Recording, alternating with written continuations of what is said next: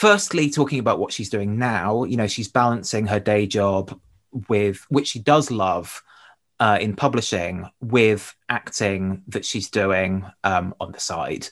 And the acting that she's doing, she's not being paid for, but it's not the kind of exploitation that we saw with some of our other participants, who'd worked in a museum for nothing for a year while everyone else was being paid. None of them are being paid. They're like, money is changing hands at some stage. When they're putting on a production at a theatre, money is changing hands, but none of it is going to them.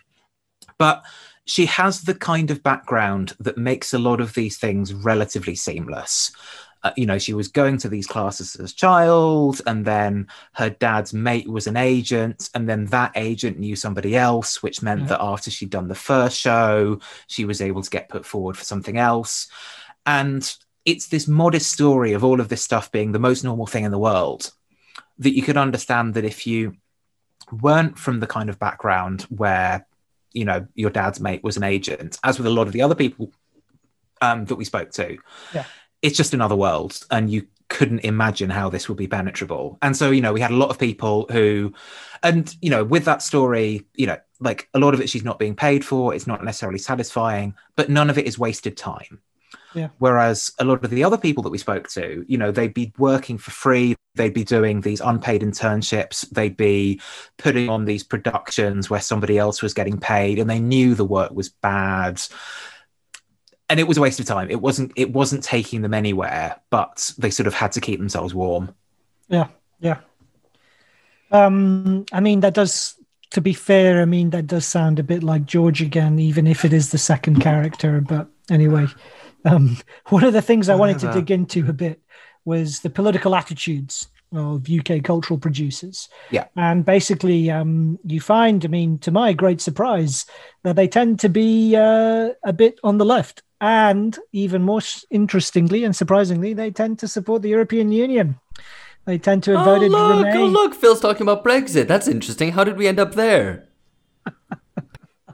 Hey, what? Don't interrupt. And more strongly, even strikingly, they're more strongly pro-Remain and perhaps even less happy to be leaving the European Union than potential other groups in the population. At the same time as being more politically engaged.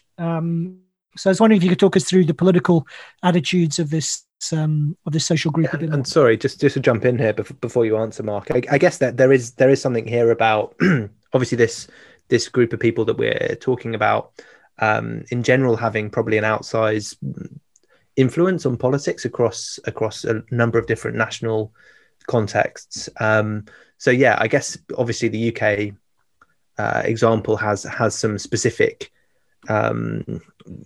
aspects to it, but I think there's probably a more general point here about what are the political attitudes of cultural producers, and are they politically important? So again, we sort of run into this problem of like, what is the problem here? Like, why is it an issue if people working in the cultural sector have political attitudes that aren't exactly the same as the general population? Nobody is particularly worried that bankers are right wing, for example. And, so we end up with this challenge where, and I should be clear, it's not like a monoculture. It's not as if every single person who's in these data sets, every single person that we spoke to is sort of like full FBPE dad, like consistently voting Lib Dem as hard as they can. It is a mix, but compared with the general population, they are noticeably more left-wing, and they're more liberal in terms of, some of the ways that you might measure liberal attitudes. And so partly it's what you describe, that the representation crisis, which I described earlier, saying, if these people are drawn from a relatively narrow part of the population, can they really represent can they represent everyone? Similarly, if people are drawn from a relatively narrow set of perspectives and values, are they actually going to be able to represent the nation in a non-patronizing way? And, everyone in this conversation can think of examples where well-meaning left liberals who want to make people's lives better end up delivering sort of ham-fisted, patronizing content. Hey there, you've reached the end of a short excerpt from an episode that's been released only to our patrons. If you'd like to join us and gain access to around 2 Patreon exclusive episodes a month, please go to patreon.com/bungacast. We'd love to have you.